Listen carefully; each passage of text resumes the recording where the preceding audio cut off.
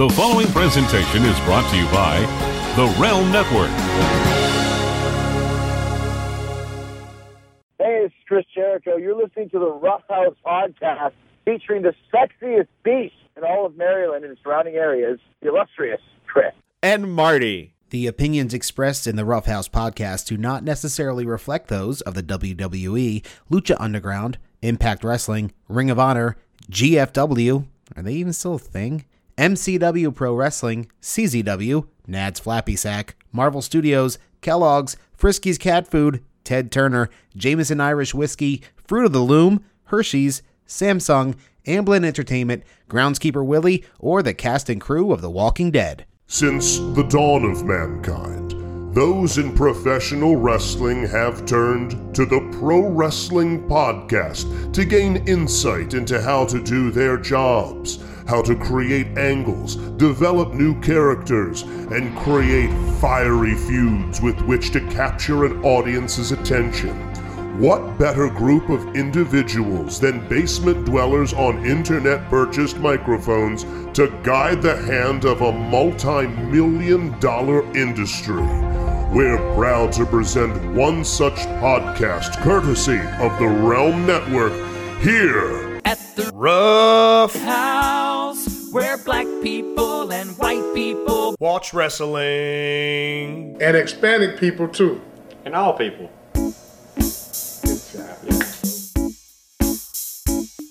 Much to discuss on the thing. Yes, so much, Chris. Hi, everybody. Hey. Hello, welcome. Rough House Podcast. We're in September. Holy fucking shit. Yeah, the internet's home for pro wrestling talk, the Rough House Podcast. Exactly. We're the only one. We're the only one. The number one pro wrestling podcast. That's right. Top of the pops. Yes, top of the heap. Yeah. Not going to get better than this one. Top of the Pops is a show in the UK, I think, yes, right? Yes, it was like their version of American Bandstand. American Bandstand, okay. Yeah. Pre-American Idol. So, ladies and gentlemen, we got through it. The big weekend, the weekend of all weekends. We knew that this was going to be a packed one, so probably this episode just going to be focused on the shows of this weekend. I don't really recall anything major. There's a little bit of fallout from some of those shows worth discussing, but Chris, I want to jump right into it. Yes. What I think was the biggest show of the weekend, most anticipated at least from my side, not the one that was in the States, no, one that was international. Chris, I'm talking about the return of the Great British Bake Off. Let's get into it.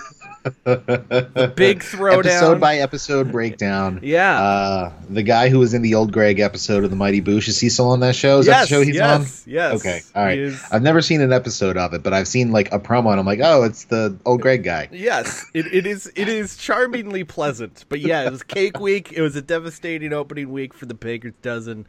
But it was a hell of a show. No, of course, the biggest show of the weekend's All Out. We'll get there, though. Have they ever incorporated cake farts into the Great British Bake Off? They have not, but they have been, because they added, God, I'm forgetting his real name, but the guy who played Old Greg, they added him 2 seasons ago, because they moved networks, so they changed presenters. Okay. And the show's been getting a little more risque in its humor.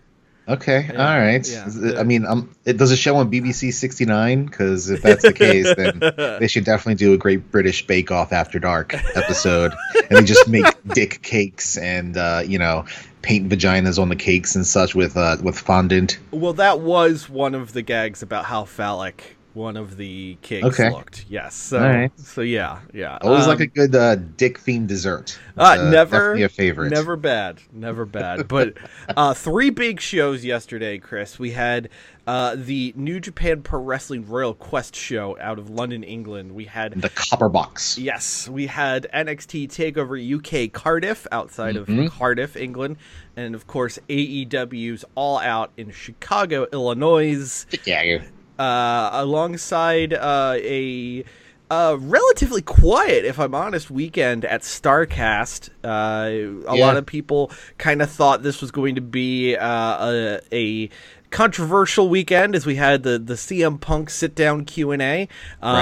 Relatively bland, if I'm honest. I mean, it was CM Punk telling old Ring of Honor and WWE stories and basically saying he's done.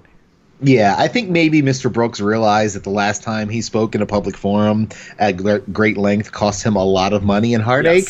Yes. So I think he chose his words a wee bit more wisely this time, and probably for the better. I mean, sure, everybody wanted some juicy tidbits, and if he was thinking about getting back into the business, either in the ring or behind the scenes or on commentary or something like that. Mm-hmm. But I think the one bit that came out was that if WWE reached out to him, that he would talk with them. Yeah. Obviously not committing to anything, but he would have a conversation. But he's not reaching out. Exactly. Is what he clarified there. Now, I'm not sure if he was asked about AEW proper anymore for more elaboration on the text message deal sort of thing that came out a couple weeks ago.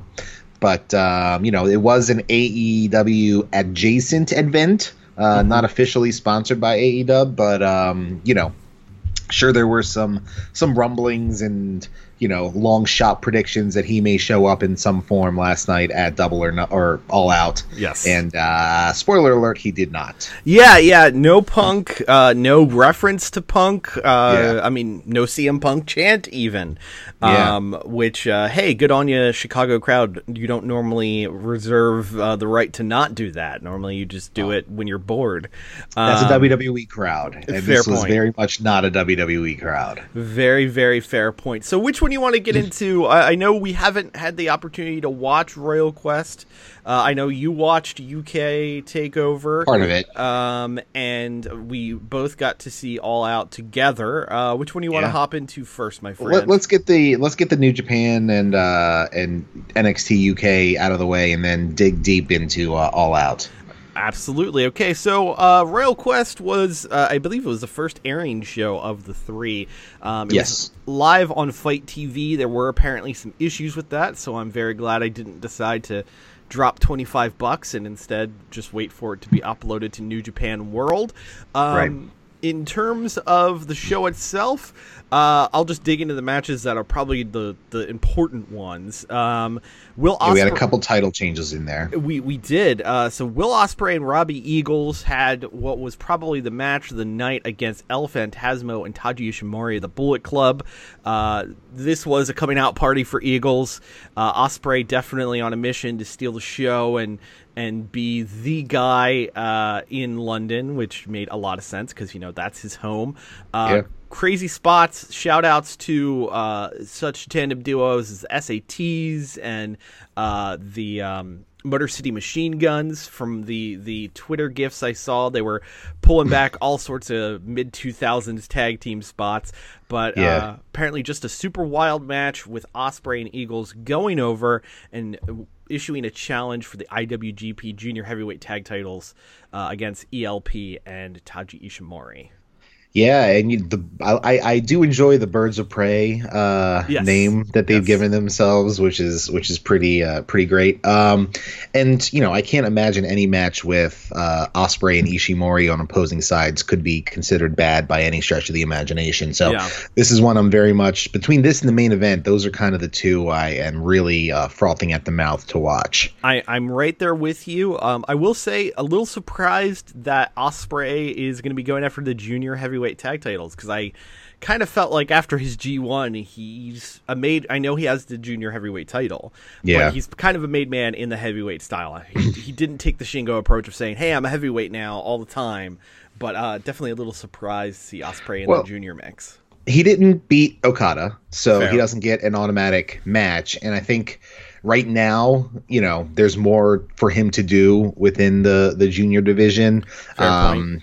But I think that, his showing in the G1 kind of leaves it open for at some point when he loses the junior heavyweight championship or doesn't win the junior tag championships, and, they need a new challenger for whomever the IWGP champ is, that he's kind of just ready-made for it. Absolutely. Another match I'm looking forward to watching when it does hit New Japan World is the IWGP Heavyweight Tag Team title match, as the Gorillas of Destiny of Tama Tonga and Tonga Loa defended successfully their tag belts against Aussie Open of Mark Davis and Kyle Fletcher. I've heard this match was out of this world. Granted, the person who told me, I had a friend who was there live. He's super into the Aussie wrestling scene, so for him, it was his boys getting a big opportunity on a big stage, but it sounded like the match was built around putting over Aussie Open, and I wouldn't be shocked to see those guys, Mark Davis and Kyle Fletcher, pop up on a Japan tour in the not-too-distant future. I mean, Tag League's coming up, right? Yeah. That's October time frame. So yeah. Yeah. So that math checks out. I don't know much about them, but from God recently have been in some really good matches. So I will watch that. Absolutely. For the Never Openweight title, we got a brand new champ as Kenta defeated Tomohiro Ishii.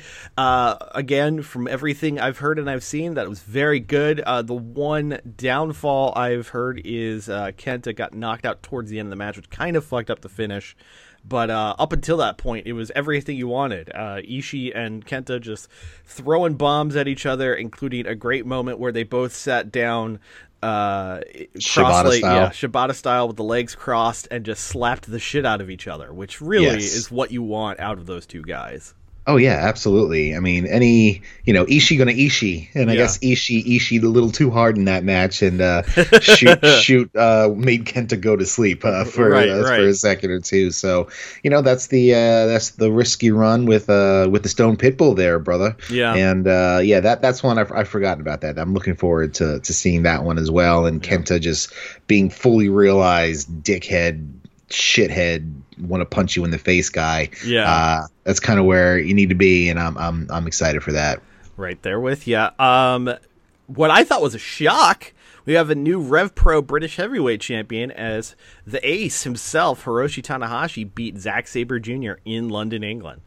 Yeah, you kind of figured Tanahashi was going to go continued on a downswing after his showing in the G1, despite having some really good matches. But, his final record, not making it to the finals and all these sorts of things with Tana. He was kind of doing, maybe the ace is too old storyline here. But nope, comes out. And I don't know if it was a pinfall or a submission on ZSJ, but, the cocky Brit loses on his home turf, which I'm sure the crowd there was maybe a little mixed. I don't know. Yeah.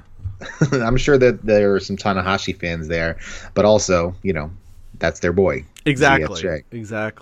Then the main event, which really is the thing I'm looking forward to the most. I mean, as I always do, I pull up the results from the Wrestling Observer for these shows just so we can refer back to finishes and notes and that sort of thing. The way this main event is described is, I quote, "This was a work of art." Well, I mean, was this penned by Dave, I'd imagine? No, it's one of the other contributors there, but I mean, hyperbole, yes, but does it make me even more excited to see this match? Absolutely. Kazuchika Okada defending successfully the IWGP Heavyweight title against the angriest man on the planet, Minoru Suzuki. I love these two against each other every time it happens. Of course, last time was the Minoru Suzuki 30th anniversary match out in the rain, which is one of my favorite weirdo wrestling match scenarios of all time. I can't wait to watch this. I hear the London crowd lost their shit for the match, lost their shit for Okada. I saw a video of the Kazai Ninare of the London crowd, and they were super into it. Like, I bet this got all the right elements for a big fight feel and a big time main event. I feel like if there was a hypothetical showdown between two of the angriest people I've ever seen on my TV, it would be Suzuki and Seth Bullock from Deadwood. Just shoot character wise, just like he just always has that look like I'm gonna fucking punch you in the face really hard. And if there was a epic fake battle of history, Suzuki versus Seth Bullock in Deadwood, South Dakota, I'm 100% for that. Somebody make that happen, please. Yeah, don't know what it takes, but we'd love to see it happen. The second big show of Saturday popped off on the WWE Network as NXT UK has their second takeover in Cardiff, continuing the legacy of NXT. Third, right? I think third takeover total. I think second it's only in Cardiff. I think it's only their second takeover total because the first one was in January. They've had the UK Championship specials, but I believe this is only the second UK takeover. I thought the first one had Dunn defend against Coffey in that match. That was the first one. Well, then the second one was when Walter beat Dunn. That was at NXT Brooklyn or NXT New York during Mania weekend. Oh, fuck! You're right. Yeah. Okay. All right. See, I get confused because I don't watch NXT UK. It's okay. I don't know many people that do. I hear it's a great show. I've seen a few episodes here and there, as I've said on here before. What I've seen's been very good, but I don't watch it regularly. Yeah. I don't know. I'm trying to do the math in my head, and I just am not awake enough to do that. It's all good, buddy. So yeah, NXT UK Takeover Cardiff. It sounded like a hell of a show. Noam Dar beat Travis Banks. Not too surprising that Dar was one of the first guys out because he's one of the ones with a taste of the main roster, being part of the Cruisador division. The Scottish Supernova. Exactly. Then we rolled into a bonus match as Cesaro earlier in the week said he would be making his presence felt at the NXT UK takeover, and Cesaro went one-on-one with Ilya Dragunov. Ilya Dragunov, best known for his work in WXW in Germany. I heard this match was absolutely fucking phenomenal. Yeah, I mean, anytime Cesaro shows up with a fresh opponent, I'm in for it. So I only caught the last match and a half of this card because it was Saturday afternoon and I had shit to do. But hoping to catch up on it this week. But yeah, Cesaro and not Ivan Drago, I'm there for. The NXT UK tag titles were on the line in a triple threat, and we have new tag champions. As turns out, they're the local boys, Mark Andrews and Flash Morgan Webster, who you actually called randomly. I did call it on our Patreon episode. Beat the grizzled young vets and Galax to win the tag titles. I definitely want to see that one. Also, Mark Andrews' band provided the theme song for the show, so I don't know if that was a telegraph on it as well. But the Mark Andrews fans making out big on this show. We had a last man standing match where Joe Coffey beat Bomber Dave Mastiff. Well, that's a hell of a nickname. I don't really care for last man standing matches, but apparently this match kicked off with them breaking the top turnbuckle after ripping one of the guys in the ropes. So damn, shoot. I don't think it was because they worked some spots with the quote unquote broken turnbuckle. I gotcha. Either way, it's at least a fresh spin on certain things. Yep. Another shock title change is we have a new NXT Women's Champion, or excuse me, NXT UK Women's Champion, Kaylee Ray. Not to be confused with Kylie Ray. More on her later in the show. Yeah. Kaylee Ray beat Toni Storm in under 10 minutes to win the NXT UK Women's Championship. Definite surprise for me. Yeah, I mean, I don't know much about Kaylee Ray and how she's been built or whatever. Obviously, I'm familiar with certain aspects of Toni Storm. Yeah. A little 12:30 time action. But I did catch some of this match, and the crowd definitely seemed stunned by the finish. It was not a super hot finish. They didn't totally lose their minds like the crowd did for other matches, or at least for the main event that I saw, and I'm assuming they did for the other matches on the card. But it was, Toni Storm just is full on beast mode, and we were discussing yesterday, whether or not this means she may be making the move to the States a little more often to be part of the weekly NXT live show, or if it's just a change for the division there. It's building a new person up for her to, have a rematch and maybe win it back. Who the hell knows? But yeah, I mean, they could run back the Rhea Toni rivalry now in the States, since Rhea Ripley, as we saw on NXT this week, now getting in the mix for the NXT Women's title on NXT proper, so they could run that back, because I know they exchanged the women's title in NXT UK from the jump. So, we'll see what ends up happening. I mean, Toni Storm has future women's star written all over. I mean, I think she's only 23, 24 years old, so she's got some time ahead of her. But Kaylee Ray, I mean, hey, good for her. Winning the title, winning it on a big event like that, as opposed to the TV tapings, which clearly most people ignore. So, get your gold, girl. Get your gold. Exactly. And then the main event, a match that I've heard nothing but great things about. 42 minutes long. Walter successfully defending the NXT UK title against the big strong boy, Tyler Bate. Now, this is definitely becoming a theme with NXT main events, whether it be UK or proper, of the, like, probably longer than it needs to be, kick out of everything sort of thing. Like, there were definitely shades of Johnny Gargano in Tyler Bate in this match here. And I don't know if that's a Shawn Michaels thing or a Triple H thing or whomever is putting these matches together. But that being said, if that's the only quibble, then that's still pretty good. And the match was pretty good. I mean, Bate is a fucking stud. We've said that since the start, and he's out there. They laid it out well, in that, he tried to do all of these, big strong boy things early on, but couldn't do. So he had to wear down Walter, and became the story of cardio. And the longer the match goes on, who's it going to favor? And then Tyler Bate just absorbs a fucking massive shit ton of big Walter offense. Like, his chest looked miserable at the end of that match, and there were some crazy high spots too. Walter ain't afraid to go up top and do some crazy shit. So yeah, it may have been maybe 10 minutes too long, but it was entertaining, and at a couple points, like, I fully bought into the false finishes. So that's really what you're looking for. Yeah, I can't wait to sit down and get the opportunity to really watch this one. I mean, I'm a big fan of Tyler Bate. He's a guy with a huge upside.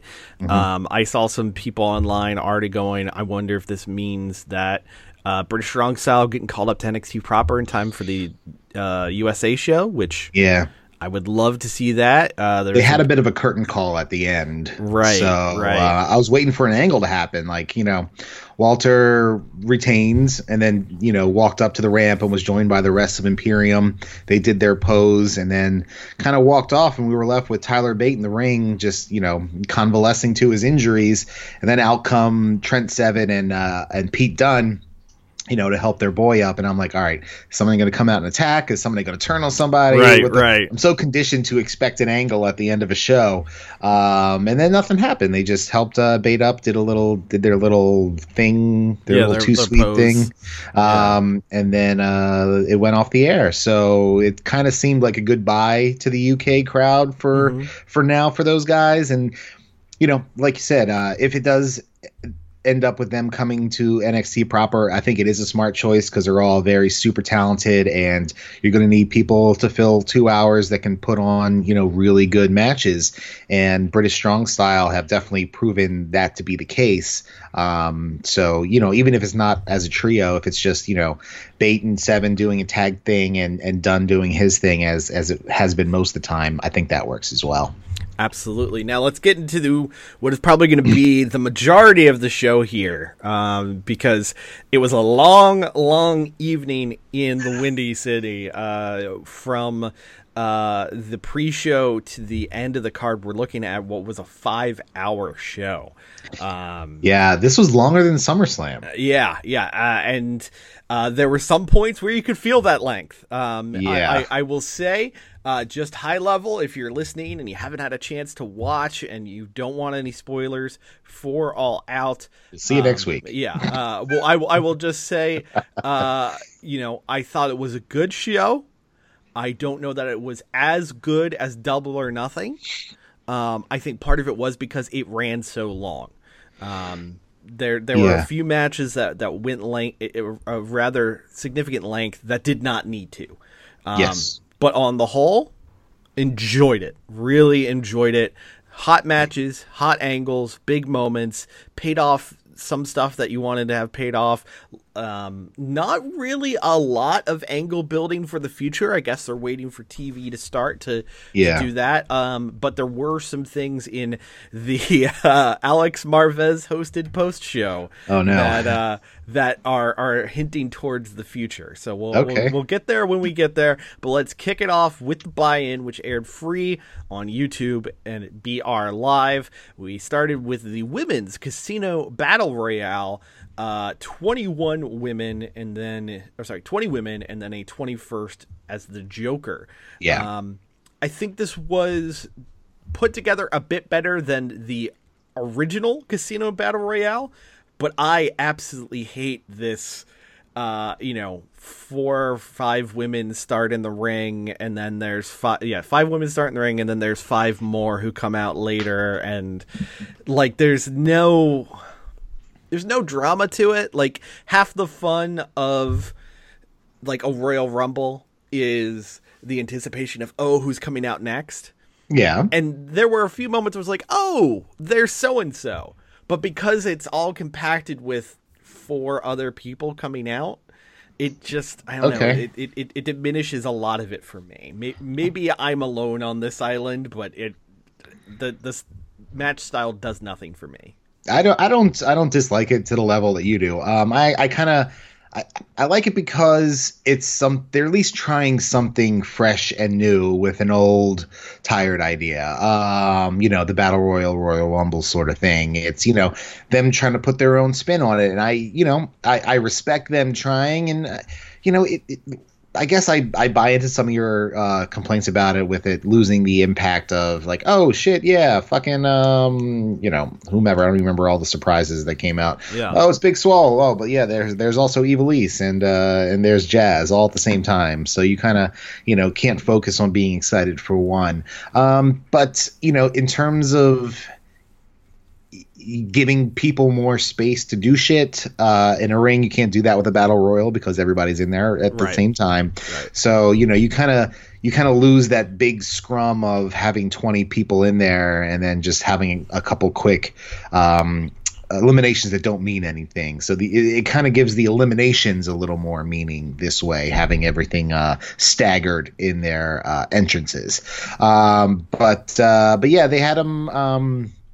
Nyla Rose, I believe, was in the first batch of women in there, and Britt Baker came in on the second wave. Yes, yeah.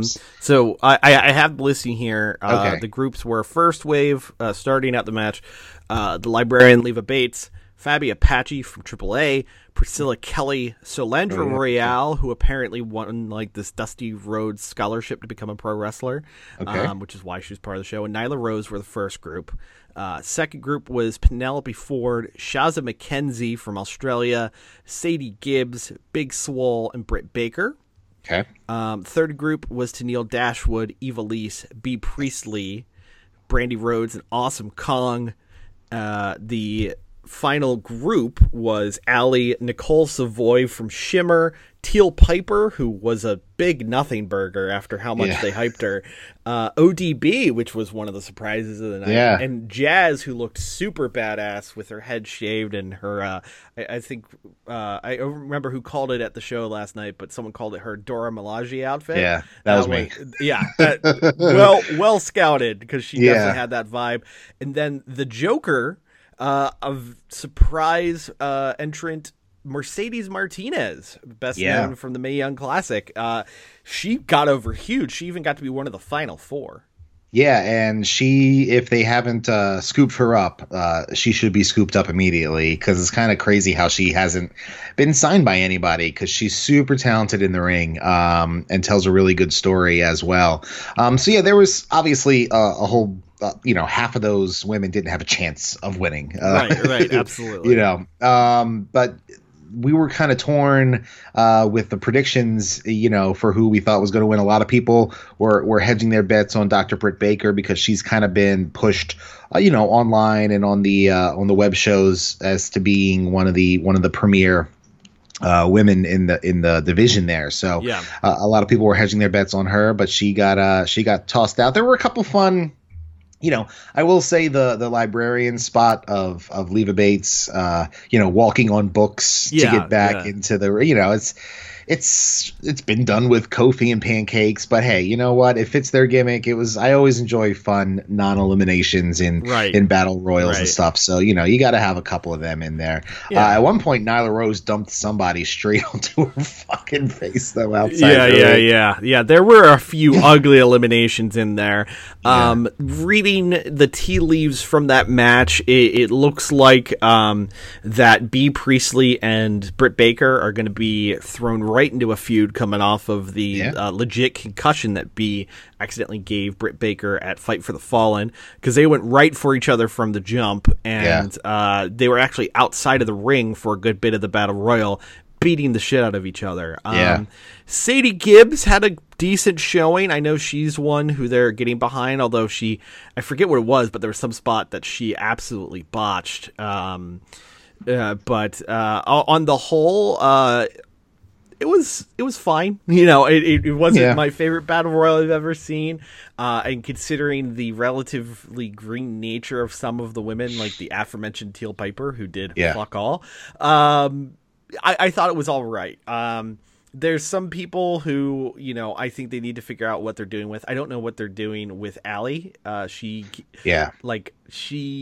was trying to be like, a forearm throwing badass, and that just did not work. Big Swole got over huge, and I'm surprised she's not someone who stayed on later into the match. But as you said, Martinez is definitely someone who, if they haven't signed, they need to sign, because she came off like a megastar in this match.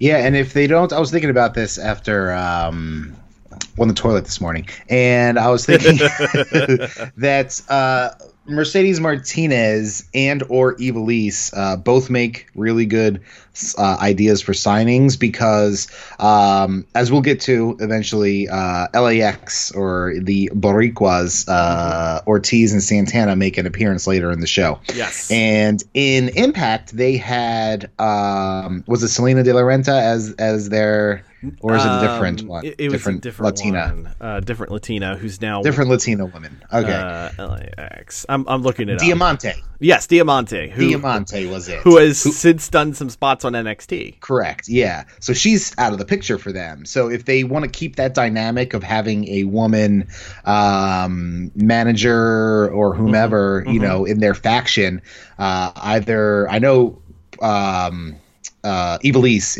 is Puerto Rican, so she makes a hell of a lot of sense, and I think maybe Mercedes Martinez is as well, but I'm not 100%, and I don't want to assume. But either one of them would make a great addition to that stable there. Yeah, I like that a lot. But at the end of the day, Nyla Rose won, putting her into half of the women's title decision match, which will be held October 2nd at the first AEW on TNT live event. So second match of the pre-show, Private Party of Mark Quinn and Isaiah Cassidy. They defeated the team of Jack Evans and Helico, who really need a great tag name, I feel. But what Surge. Yes, they look like Surge cans. Mountain Dudes. I don't know. What's coming up with. I mean, Team Extreme is taken, so they can't do that.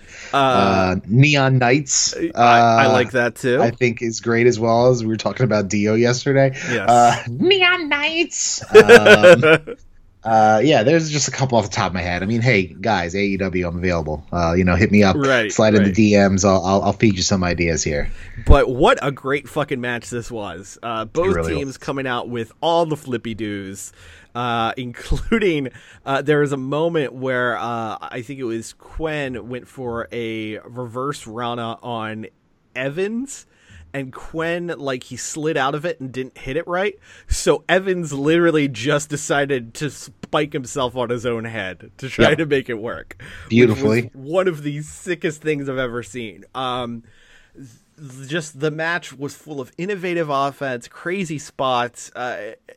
It had we were very nicely invited to our dear pal Justin Schlegel's house for the show. Yeah. It had the house fucking rocking on every single high spot. I mean, I don't know that everyone there was expecting to enjoy that match as much as at least you and I were.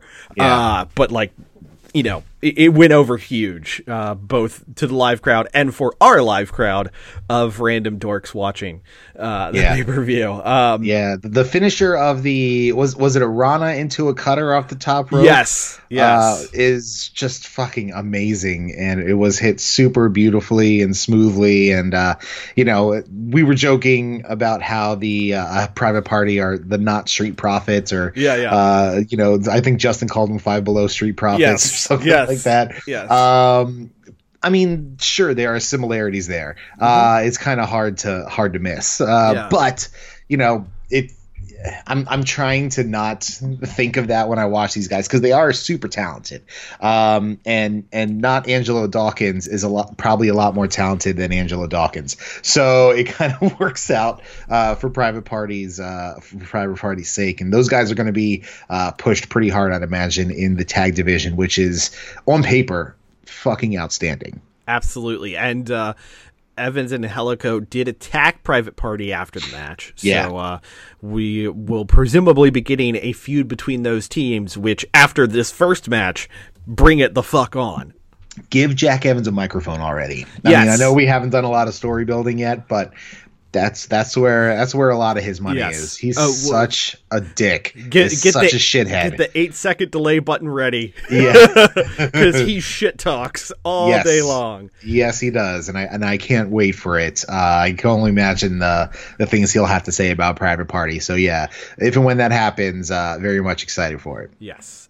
And then before the buy-in wrapped up, we had what was one of the more head-scratching moments of the night. This mini movie Terminator feeling thing about a guy named Wardlow. I mean, I don't know who came up with that name.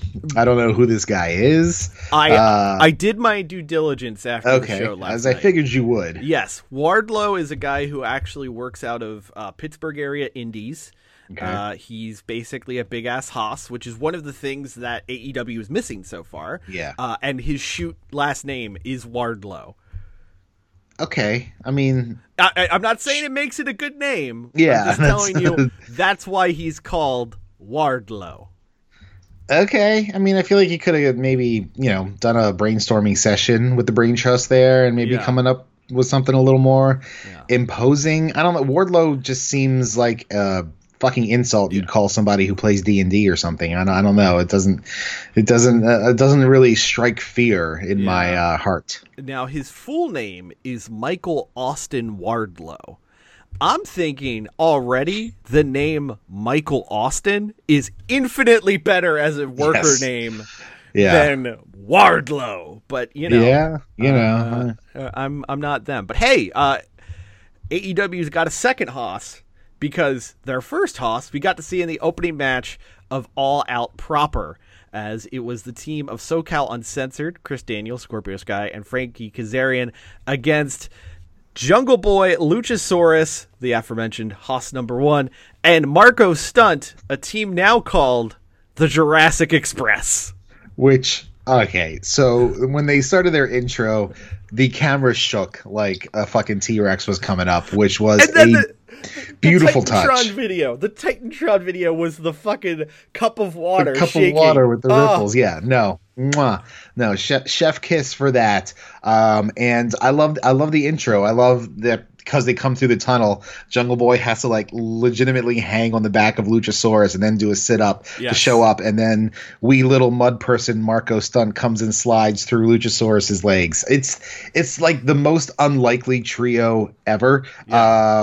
But it works for the weirdest ways, mostly because Luchasaurus is a fucking beast. But Jungle Boy's no slouch either. No. You know. There's a massive upside with Jungle Boy. When they decide to pull that trigger and make him not Tarzan Boy, but they make him like a white hot baby face, like, if you think about the 80s, there'd always be like the pretty boy face that is designed to get the girls into pro wrestling. I mean, it's fucking Luke Perry's kid.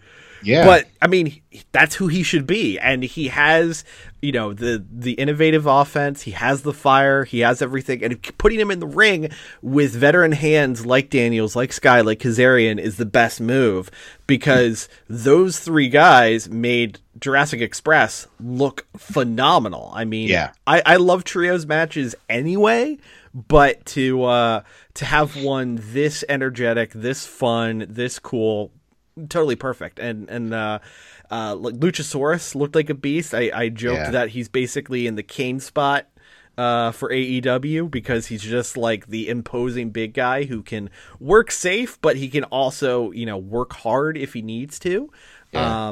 And watching Marco Stunt wrestle is always uncomfortable. I'm just going to say it. This is going to break the kid in half. Yeah. But, you know, it's like I said, it's the most unlikely of trios. And those are the type of groups that really, you know, you're drawn to. You know, like back with the unlikely trio of Evilise, Son of Havoc, and Helico back in the day, you know, and in Lucha Underground, you're like, there's three just fucking weirdos coming together to make shit happen. And that's kind of where this was. The shocker to me was that they didn't put over this exciting new trio. SCU picked up the W in that match. That kind of shocked me, deflated me just a little bit. But that's because obviously I'm a Luchasaurus fan back from Lucha Underground days. Yes, indeed. Makes me wonder what they're going to do next with SCU. I mean, there's the OWE trio from Strong Hearts. That could be, you know, they could run that back, going back to Double or Nothing. Although there was another trio which officially debuted later on in the show, which I think would be a great trio to go against SCU at the next pay-per-view. And we'll talk about that next pay-per-view in just a few moments. Yeah. Shock of shocks, the second match of the night was, apparently we've been saying it wrong all this time, Pac defeating Kenny Omega. Okay, there's a lot to unpack in this match. First of all, everybody's been saying Pac for the longest time. I don't know if this was I don't know where this came from. JR was saying Pac, so I don't know if that's just JR being JR or what. But it was just weird hearing Pac. Now it just doesn't. Now, if you look at Pac-Man, that's how you say that. But if I saw PAC on its own, you think Tupac or X-Pac. Yes, exactly. So it was a little weird. But the bastard Pac showed up and you know, got some shit in on Mr. Kenneth Omega and ate some fucking knees too. I thought this match was phenomenal. I mean, on paper it was a dream match from the jump. I know it wasn't the match that we anticipated seeing, but I mean, you're telling me I'm getting Pac, you're telling me I'm getting Kenny Omega one-on-one. I mean, fuck yeah, that's exciting, that's thrilling. I said as much last week that in terms of making the best out of a bad situation, this is as great a replacement as you could put together. The match they had was brutal. It was full of quick, crazy spots. I was reminded on multiple occasions how much smaller the ringside area for AEW is versus WWE or Ring of Honor or anywhere else, especially when Pac did I think it was a moonsault to the floor, and it definitely looked like he's just smacked his shins against the guardrails, which has to suck even if you're wearing kick pads. But I thought this match absolutely ruled, but the major surprise was Pac pulling out a crucifix hold called the Brutalizer, and I think I could be wrong, but I think he did this in his feud with Austin Aries right before he left WWE. But Omega passed out, so therefore Pac went over clean, and Omega is 0-2 in singles. I'm sorry, he's 1-2 in singles matches. Yeah, that's it was kind of a shock because it seemed to come from nowhere. Like you thought that they were building to something, but you weren't expecting it to be a submission. You know, you wanted to see the Black Arrow or you wanted to see the One-Winged Angel. We got to see neither. This was one that, you know, we said that there were a couple matches that could have had a couple minutes shaved off of to make it better. I feel like this one could have had 5 tacked on just to make it, that much better. But I think, if this is going to be a program, you leave us wanting more, and I definitely want more. It was great, and I was into it. But, if there's more that these guys can do together, and I'm looking forward to seeing that happen. I wasn't expecting to finish, which, is good. I don't want to be able to predict everything. Exactly. And something that I always give credit to Kenny Omega. Kenny Omega is the type of guy that when he puts together his matches, he definitely has the idea of, well, if this is the one we're going to have now, and we're going to do another one later and another one later, let's save these spots. Yeah. So like you said, there was no One Wing Angel. There was no Red Arrow or Black Arrow or whatever he's calling it these days. Yeah. I think it is that idea that whether it is next month, next year, or 2 years from now, we're going to see these two clash again, and they're going to be able to integrate those spots in. But for a guy who hasn't wrestled in the States in quite some time, Pac was over. Pac looked great. I was super stoked to see him on the show, and excited to see what they do with him next. Yeah, and originally I think it was announced that he only signed on for like a handful of dates. Yeah. And one of those dates was the match he had with Paige. So that's 2 dates down. So if there are only 3 dates left currently, and I don't know the contract status of what's going on over there, but one would hope that it either is the first TV on 10/2 or the next pay-per-view, which is good and big for us. So curious to see where the bastard ends up. But and the thing of it is if he was gonna go over, then what was the whole? I guess the original plan was for him and Paige. Yes. And Paige was gonna go over, and he didn't want to go over. He didn't want Paige to go over because he was still holding the Dragon Gate title. So he's since lost that title, but then won. So I don't know. It's a thing. But I liked seeing him, and I would like to see him more. So that's good. For what you want wrestling program. Absolutely. Definitely not go away Baron Corbin heat. No, not at all. So the next match was, if you like brutal violence, if you like ridiculous hardcore matches, if you are not Jim Cornette, this match was for you. It was the Cracker Barrel Clash, a 3-way dance between Jimmy Havoc, Joey Janela, and Darby Allin. Yeah. This was just crazy, goofy, violent spot after crazy, goofy, violent spot. It was fun. We had Jimmy Havoc pulling out the staple gun from the jump and stapling himself to show how badass he is. Jimmy Havoc got taped to a chair with gaffer tape and then had thumbtacks poured in his mouth, and his mouth was taped shut. Yep. There was a crazy flip dive from Darby Allin onto Jimmy Havoc later on in that match as he was still stuck outside, and they absolutely murdered the chair in doing so. Yes, they did. Janela did a absolutely sick Emerald Frozen onto the apron on Darby Allin.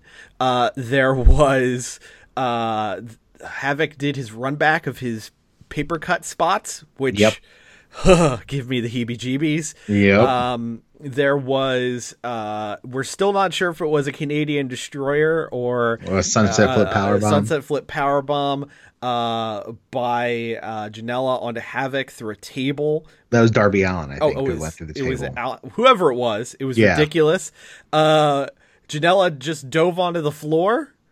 Doing his best PCO impression there, as you pointed out last night. There was spots involving multiple Cracker Barrels, including Darby Allin doing a coffin drop while holding the barrel and landing onto the ring steps where no one was. Yeah, no, definitely nobody home there. And that essentially ended the match for Darby Allin. Rightfully so. Before he went out, though, he also did an ollie with thumbtacks on a skateboard. The most innovative, violent offense of the night goes to Darby Allin for attaching tacks to the bottom of the skateboard and then landing on Joey Janela's back. It was just like you think at this point we've seen it all, but no, man, they the innovator of violence. And I did see I guess Tommy Dreamer is helping out with AEW now, because I saw a behind the scenes photo of Dreamer, like I guess in a producer role. It was on AEW's Instagram stories. I was like, oh shit, Dreamer down there. All right, good for you. I don't know if the Innovator of Violence had a hand in that match or what, but he was there. But yeah, definitely something that I've never seen before, but want to see again. Janela definitely has the rock star persona and charisma that is very much over with the crowd. But as we were giving our predictions within the room last night, everybody, or a couple people, were saying how, Jimmy Havoc is due for his big moment, because Darby Allin had the draw with Cody, Janela had the match with Ambrose, so Logic told them that this would be Jimmy Havoc's chance to shine, and by gum it was, because he brought a barrel into the ring, and then did a Rana or a German? It was a superplex to Janela, through the barrel, or through part of the barrel, and then to finish off the barrel, he busted out with the Acid Rainmaker, which is his finish.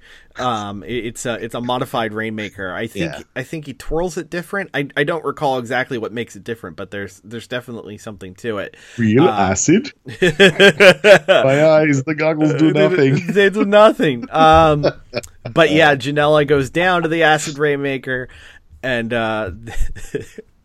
Tim Burton's favorite wrestler, Jimmy Havoc, goes over. I can't wait for the Jimmy Havoc biopic in 20 years, and it's still fucking Johnny Depp. Yes, trying to do hardcore spots. That'd be great. Yeah. So no, but fuck Johnny Depp. Take it back.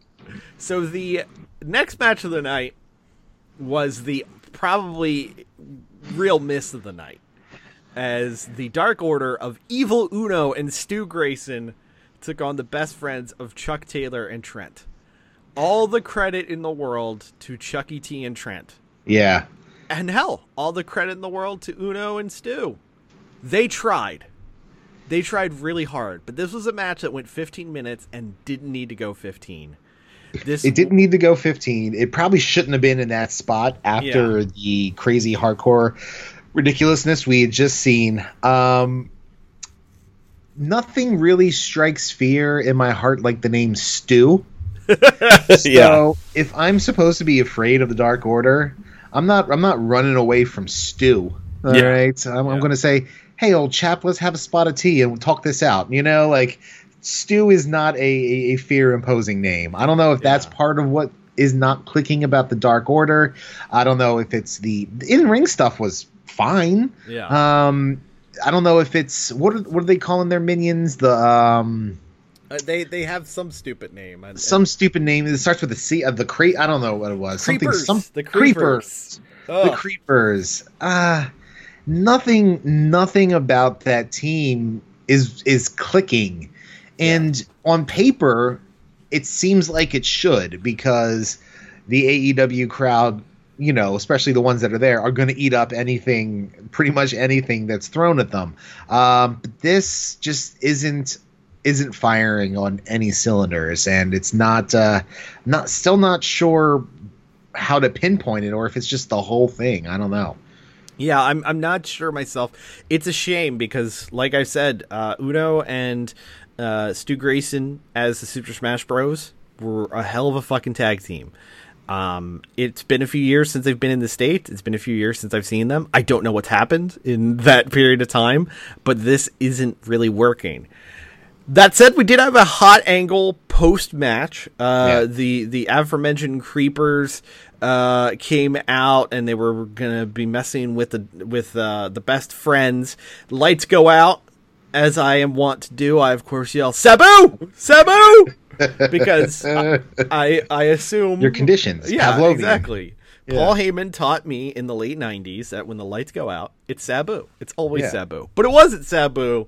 It was, in one of the bigger pops of the night, freshly squeezed Orange Cassidy as he comes out for the save, keeps his hands in his pockets, and does a tope suicida through the ring ropes to take out all the creepers, and then gets right back in the ring, hands still in pockets, and gets the group hug from the best friends.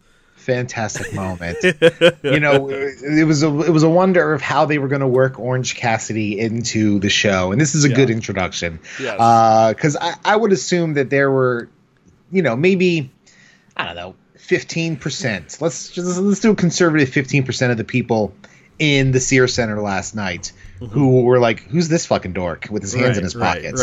But I can almost guarantee you after that spot was finished, that 15% were 100% sold. Oh, absolutely. So I think it was a very effective way to introduce the guy to, the broad world.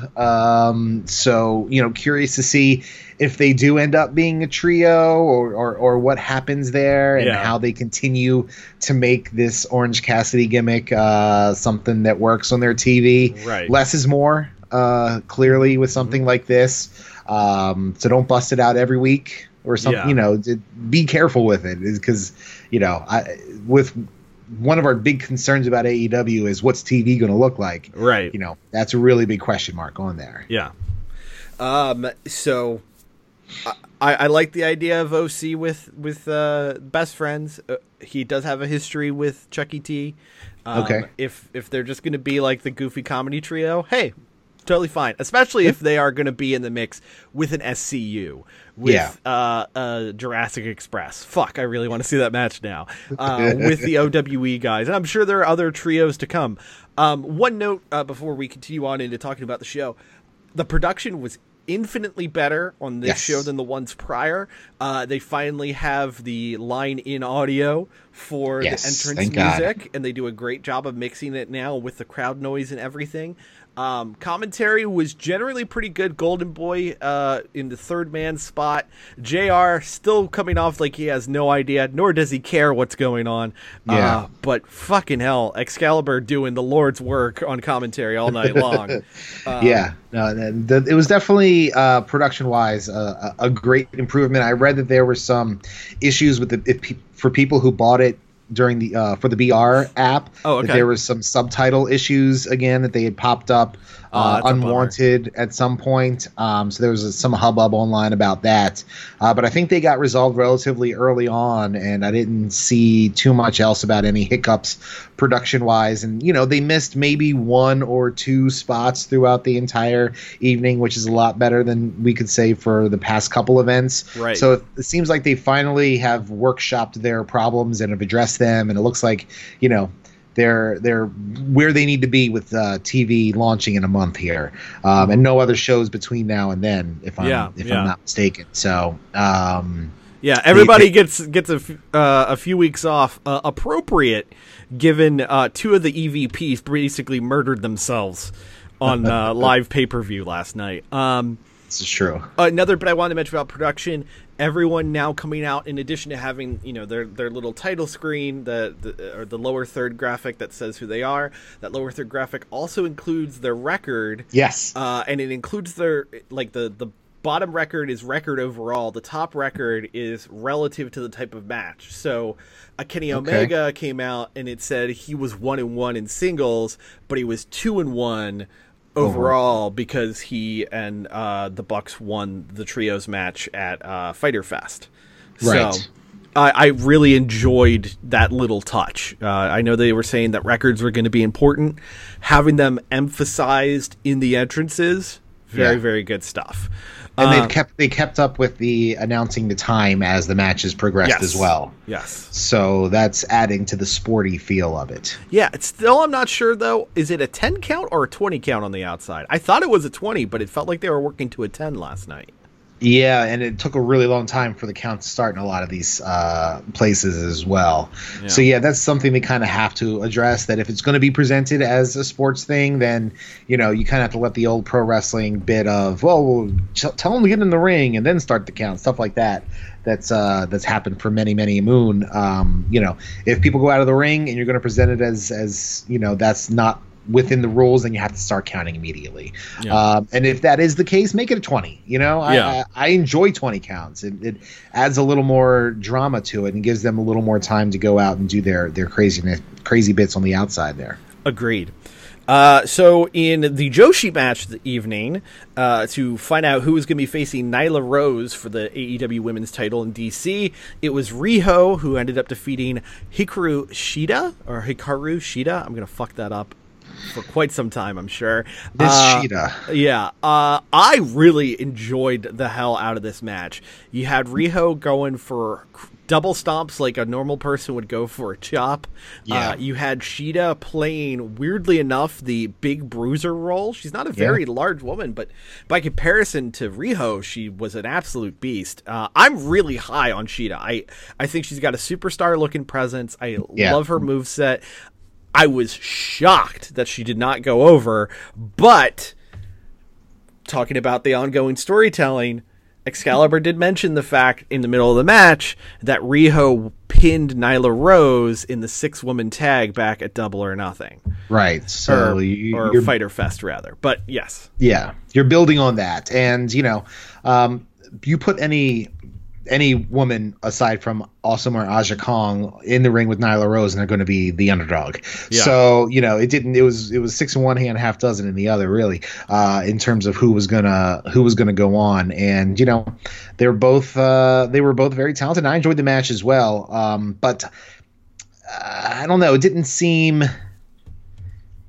to really grab the attention of everybody, both there and at Justin's party. I don't know if it was, the fatigue of the night starting to set in, right, or what, or just the fact that the Joshi style isn't, fully integrated or represented to the point where it's not people fully understood, and people are still learning it. It's no different than, say, the early lucha matches in WCW. Sure, people are going to take time to get used to the way the spots work and everything, because there is kind of a different cadence and a different feel to a Joshi match than there is, an American pro wrestling match.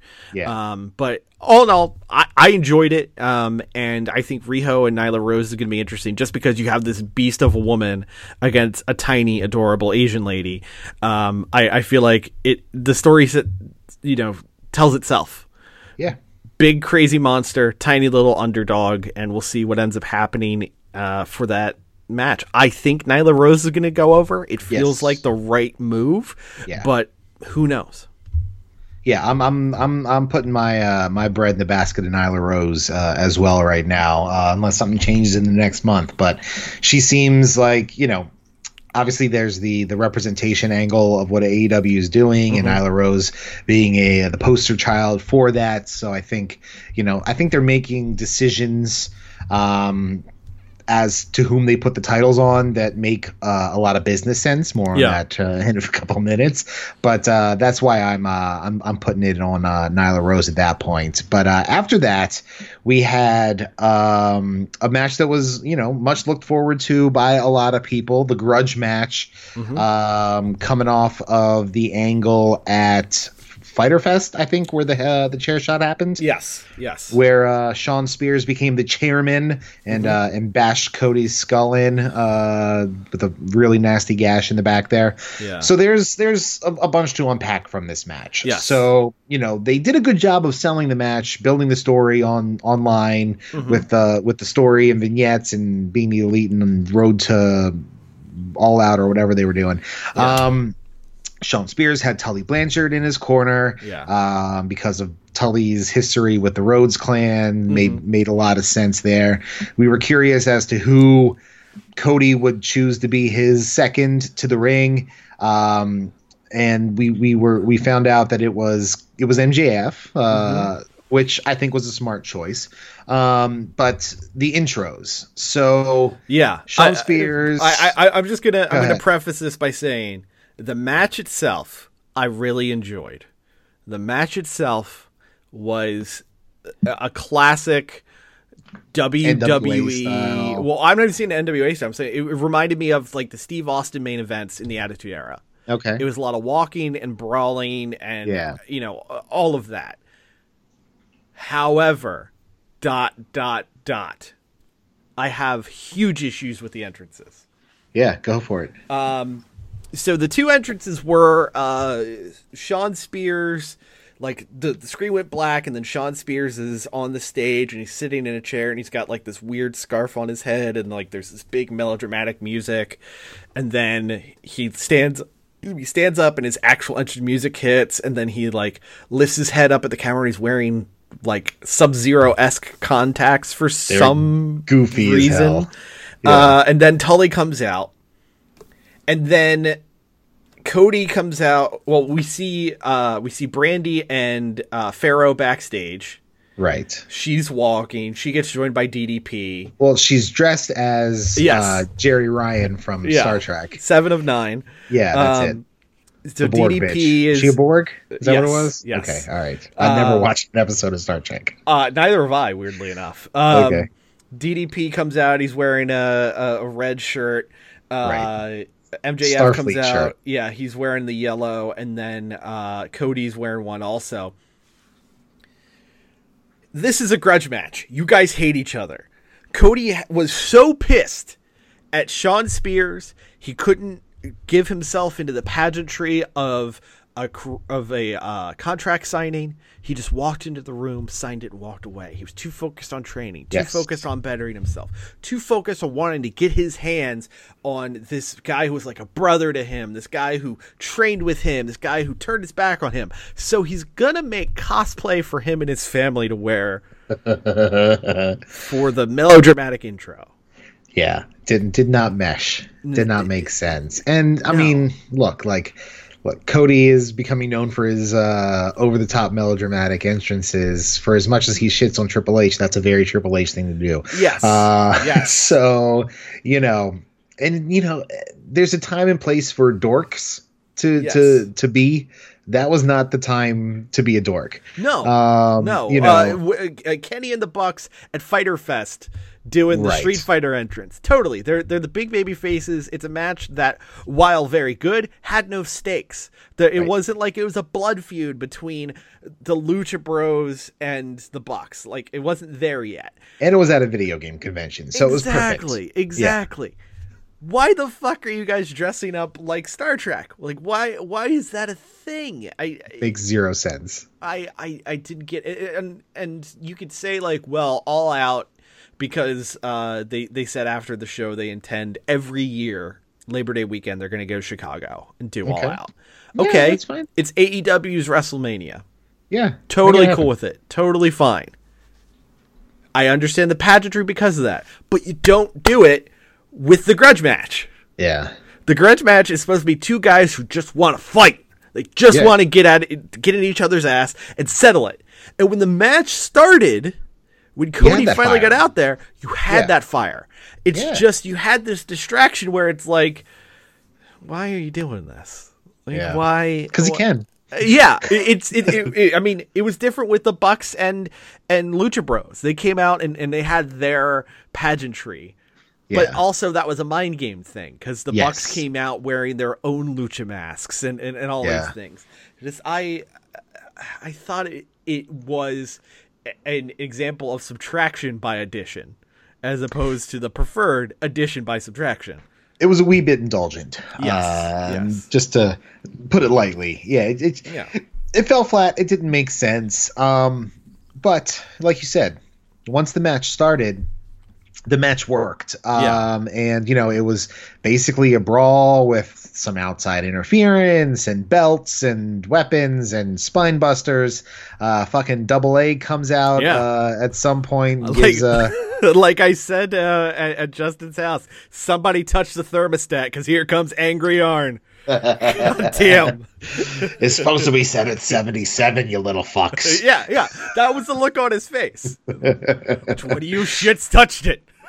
Yeah, his like spider sense went off when he was at craft services, because you could tell that's probably where it was. Yeah, and he's like, "Oh, damn it, it's my time to go out there." All right, you okay back here, Alicia Fox, with the open bar? Yeah, I'm fine. So, Sorry. So yeah, the match was good. It wasn't a 5-star classic by any means, but in terms of telling the story it was set to tell, it did. So on that, am I frozen? Can you hear me? I can hear you. Just your video is a little frozen. Sorry, video cool. Folks. Great. So I saw myself freeze there. So yeah, the match was good. So I'm excited that it worked out that way. Yeah, sorry, I'm just trying to fix my video here. Oh, no video. I turned it off. I'm trying to turn it back on now. Anyway, I thought the match was good. Really, if I had a complaint, it would be that that Cody went over clean. I mean, I understand that this was the big grudge match, and in turn, you wanted to give some sort of a definitive wrap up there, but it felt to me like there was maybe a little more juice in that squeeze. Yeah. And the fact that I don't know what they're going to do with Shawn Spears now. I mean, we talked about it on our Patreon episode. It felt like, maybe this would be the opportunity for MJF to be the rat bastard we know him to be, and we get kind of a pseudo 4 horsemen with Tully, Shawn Spears, and MJF, but guess not. I don't know. Well, I mean, maybe it turns into a thing where, now they have, Shawn Spears demands a rematch because Arn got involved, and then they do, right. Shawn with Tully and then Cody with Arn going forward. It's a possibility. I'm not sure what Arn's full situation is there. Yeah. But he definitely made the appearance last night. But yeah, the majority of us were expecting Shawn Spears to win to further that. And I don't know, like you said, I personally don't have a lot of upside in my mind for Mr. Spears, so we'll see if they're able to do anything with him after this. I don't know what his role in the company is at this point. Right. Only time will tell, and there really wasn't any clarity in terms of the post-show press scrum that they do, something I really like. There wasn't any clarity in terms of the status of Arn Anderson for the future or anything like that. But after this match, we got what was hands down match of the night. Crazy. Escalera, De La Muerte, and yes, deaths were died at the hands of all 4 individuals. Good Lord. The Lucha Bros of Phoenix and Pentagon Jr. Successfully defending the AAA tag titles against the Young Bucks of Nick and Mac Jackson. Like we said, the intros were full of pageantry. Yeah. The Lucha Bros coming out with specialized entrance gear, as they always do. The Young Bucks coming out with literal buck masks. Yeah. And having Bucks fall from the sky, shades of Kazuchika Okada there. Yeah. It felt like a big time match. The ladders were everywhere, as were some tables. Ladders painted black and gold, the AEW colors, by the way. Yep. And it was just front to back, crazy spots, sick tag team moves, sick table spots. I mean, this is a match that will live on in the AEW highlight reels for years to come. Yeah, and I feel like as much as I loved it, and I did, I feel like for right now, those two teams should separate for a while. Because as much as I've enjoyed watching the Bucks and the Lucha Bros go at it, I feel like it's time to let them teams do other things, see other people, if you will, and then circle back to it at some point, because I don't think there's any way that they can top what we saw last night. No, it was just that was, a brain bustering Canadian destroyer off a ladder through 2 tables sort of thing that was just out of this. They're out of their minds. They're doing crazy shit. Nick almost killed himself being tipped over in the 2 tables on the outside. Making all of one of them. Yeah, it was man, it was brutal. And those ladders do not give like WWE ladders do, because they did Pentagon picked up one of the Jacksons to do a package pile driver, and then they did their tandem move where Phoenix does a stomp onto the ass of the one getting pile driven. Yes. And then into the ladder, and the ladder did not fucking give. Instead everybody just kind of bounced off of it, which looked awful. Yeah. I mean, awful as in it looked awful for them. It looked great on TV. Awesome for us. it was just one of the wildest matches I've ever seen. I mean, I think it was Nick who did the fucking threading the needle tope suicida through the side of a ladder. Yeah. I mean, there were spots that I thought were hysterical where it was basically like the two teams were basically challenging each other to do things, most notably when one of the Jacksons was on the floor and Phoenix was on top of one turnbuckle on the opposite side. Right. Pentagon was on a table on the floor and the other Jackson, and they basically Phoenix and the other Jackson dared each other to dive on their respective opponent. Anything you can do, I can do better. Yes, and it's just unreal, innovative, ridiculous professional wrestling at a high level. Yeah, thankfully, a ladder match pissing contest. Yes, thankfully, the Bucks were alive, and we know this because they got to eat shit at a debuting LAX, the Boricuas of Santana and Ortiz making their debut. They've officially jumped from Impact. They did not go to WWE. Presumably, they're going to be in that big 6-man tag on October 2nd. They beat the fuck out of the Lucha Bros. They beat the fuck out of the Young Bucks and made an immediate, pardon the pun, impact in AEW. Hey man, that's how you make a first impression. You lay out the top guys. Yeah. So yeah, I would imagine that they would be inserted into the tournament to determine the inaugural AEW Tag Team Champions. And you know, like I mentioned earlier, their tag team division in AEW is stacked beyond belief. Yeah. So there's going to be a lot of ridiculous matches, and you know, like I said, keep the Bucks and Lucha Bros separate, lay off the tag team ladder matches. Let's get some, you know, more legit tag team wrestling to really establish this division. And you know that's what the Bucks want to do. So it's exciting. I think it is very conceivable that AEW will be a company that can main event with their tag titles. Yeah. I think the tag belts are going to be on par, even with the world title. So if that ladder match was any indication, I mean, it's already the hottest thing in the company. Yeah. We shall see how it plays out. I can't wait to see how the division works out. But hey, we got a very big announcement for us here on the Rough House podcast. Hell yeah. As AEW, they said that the way that they were planning what shows to do where was based on the metrics of the pay-per-view. Yeah. And one of the things that was said, it's why DC was the home of the first TV show, was the Baltimore area had a lot of fans coming out and ordering the pay-per-views, hitting the website, buying t-shirts, all that. Well, congratulations, Charm City, as you will be home to the next big AEW pay-per-view on Saturday, November the 9th. It's AEW Full Gear from the Chicken Box. Yeah, holy fucking shit, Chris. I cannot wait for this. Hell yeah. I'm stoked because one, it's right down the street. Two, it's a smaller arena than, you know, the Verizon Center or the Sears Center, all these other places that they're doing. So there's less of a stress for them to sell out. And like you said, this was one of the places they announced as had a big AEW contingent. So it's going to be very exciting to see what happens in 2 months' time when they do come to town. And you know, I had a little inside dirt on this about a week ago that was very hard to keep private and not announce. And you know, I told you out of confidence, and thank you for not blowing the spot up either. But my sources were correct in that this is happening, and you know, apparently a lot of what AEW's focus is going to be is up and down the I-95 corridor. So you know, if you're a fan in this area, consider yourself lucky that you don't live in fucking Nebraska, because you're going to have a lot more opportunities to see AEW living on the coast here.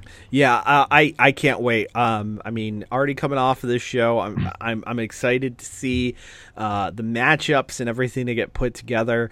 It's going to be coming off that first month of TV, so you know they're going to want to make a big deal about it. So Full Gear, live in Baltimore. Let's go. Let's do this thing. Let's come out loud and proud. crowd, and would love to see as much of the OG 538 live and in person that day as we can. Yeah, we might have to make some. We might have to try and plan something for this. I wholeheartedly agree. I don't know what we're gonna do, but we should figure out something. Yeah, because this is a big deal. And I'm not. That would be about 4 to 5 weeks of TV in. So I'm not sure if that's enough time for this to be the finals of the tag team tournament or not. Definitely possible. It's possible. One would think that maybe this is where we finally get the payoff to Mox and Omega after they are beating each other up for a month on the TV. Probably the first title defense of both the AEW men and women's championship in there as well. So a lot of it's a big deal. So it's exciting. Full Gear. I don't love the name. Yeah, I mean it's being the elite in joke because is it? Because I don't get that. Hangman Page was trying to get Full Gear ready. He thought he was too fat for his tights. I gotcha. So on the I think it was the build up to All In, he was trying to get Full Gear ready. Okay, all right. Well, that's deep. That's a deep cut. Yeah. To name your pay-per-view that. Yeah, exactly.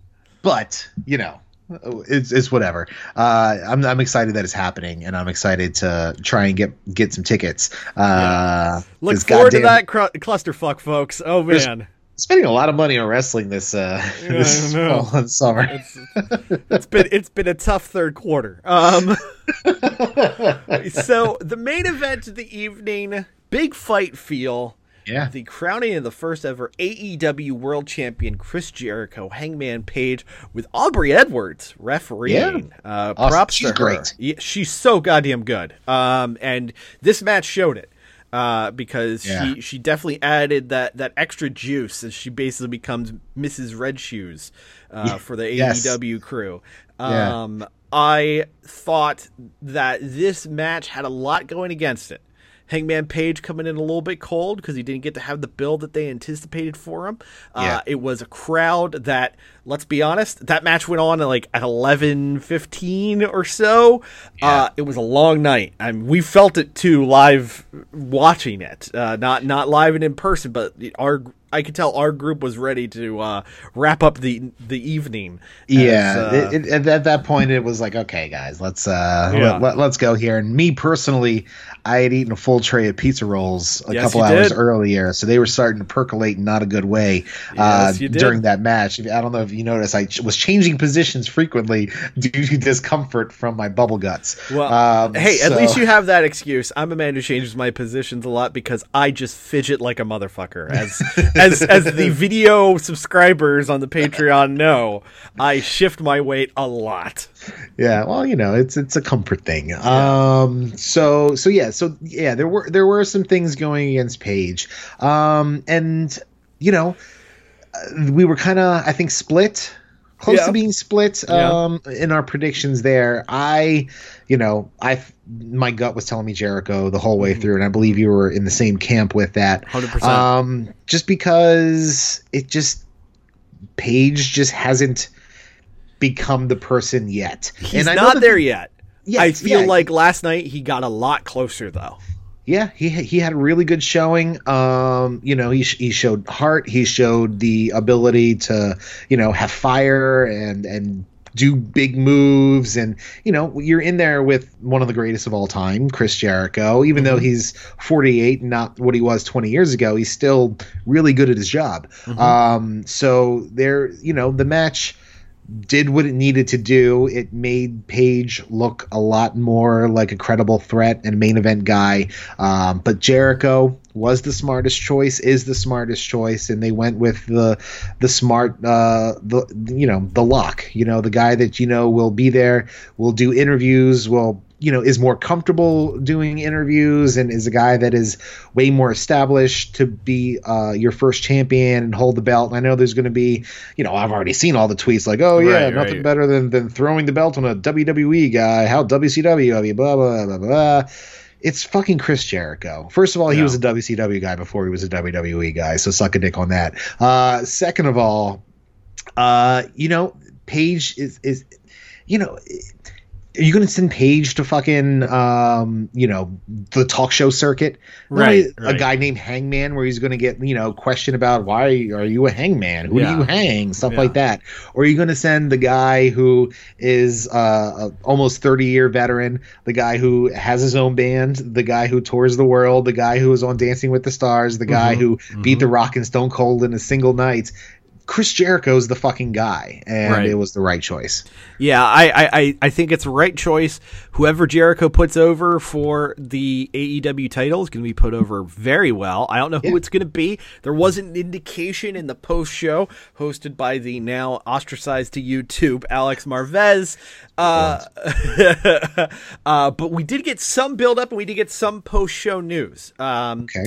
So first things first, let's get the heartbreaker out of the way, as Kylie Ray has been granted her release from AEW. She disappeared from the pro wrestling world shortly after Double or Nothing, after having a great match there. Definitely seemed to be one of the faces they were going to be building around. I'm definitely a little heartbroken about this. I don't know all the details, all the information about why she's leaving professional wrestling. Yeah. And I've heard a mixture of different things. It's not my place to guess based on those. I just hope she's happy wherever she is, because she really seemed like a great talent and seemed like a great person. So she seemed like a good fit for AEW as well. Right. So it's whatever it is, we hope that she's okay, and it's a bit of a loss for both parties involved. But there's enough women there and available, the ones that they haven't signed completely and scooped up yet, to make the division really good. And thinking about this as we were going through, there was only one women's match on the main show. So, going forward, I think maybe it would behoove them to have more than one on the main show. But I know with having the majority of your people in a battle royal on the pre-show kind of ate up your possibilities there. But, if you're going to be preaching inclusion and equal pay and all these sorts of things, do it and give them more than one match on a pay-per-view. I absolutely agree. They have the talent to do so. And I would love to see it. I mean, we had on Double or Nothing, we had, a women's 4-way, and we also had the Joshi match. I mean, that type of spicing it up, I think would be more than fine. Also, as we talked about earlier, All Out is going to be a yearly occasion in Chicago, Illinois over Labor Day weekend. So that's pretty cool if you are in the Chi-Town area or wish to head out there.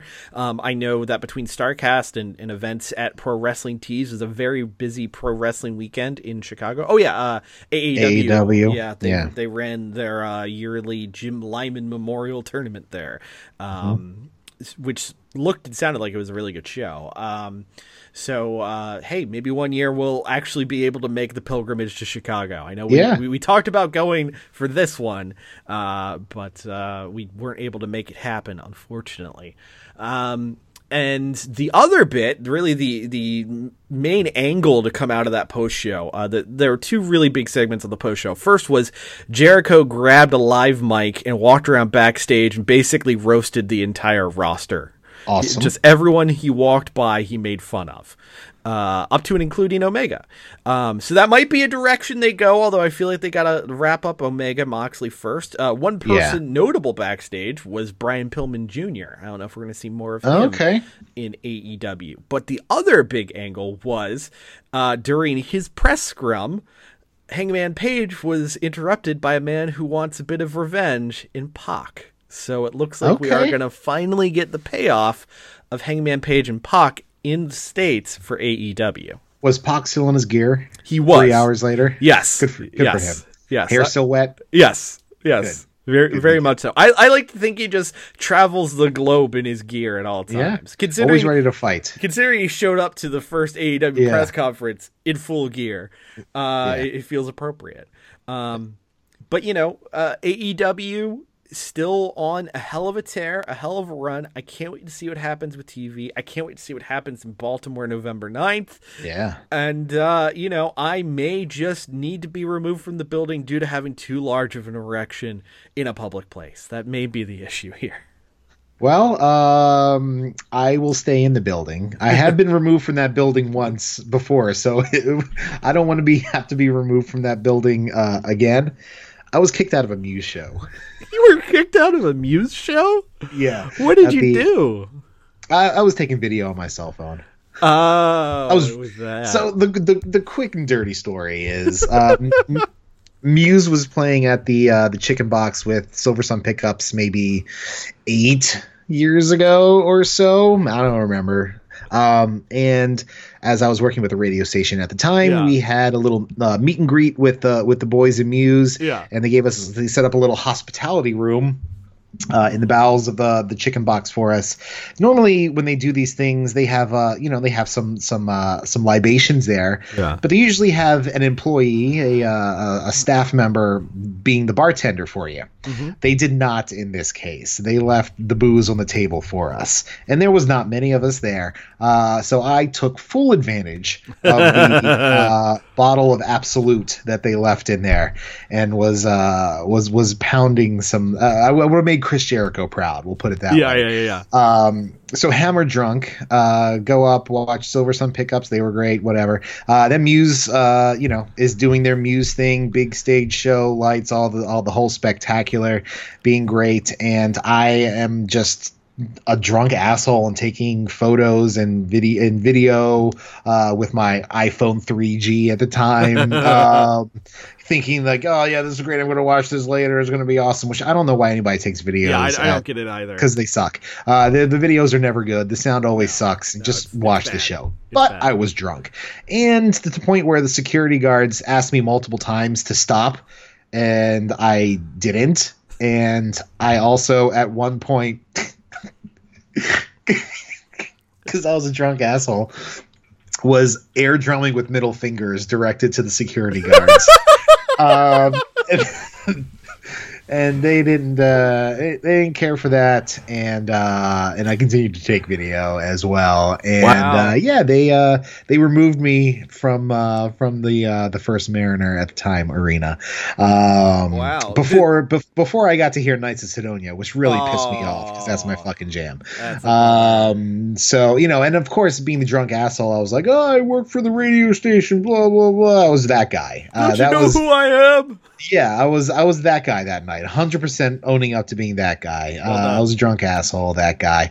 Got kicked out of the Chicken Box. And I still see the security guard there. The one that kicked me out, because I'll never forget his fat bald head. But yeah, that was my story of being a drunk asshole. Did they take your photo and they're like, you can't come in? No, they didn't. No, thankfully, no. That's a good news, because for that AEW show, if there's a photo and it's like you can't let the guy with a beard and glasses in, that fucking show's gonna have no one in it. No cargo shorts, none.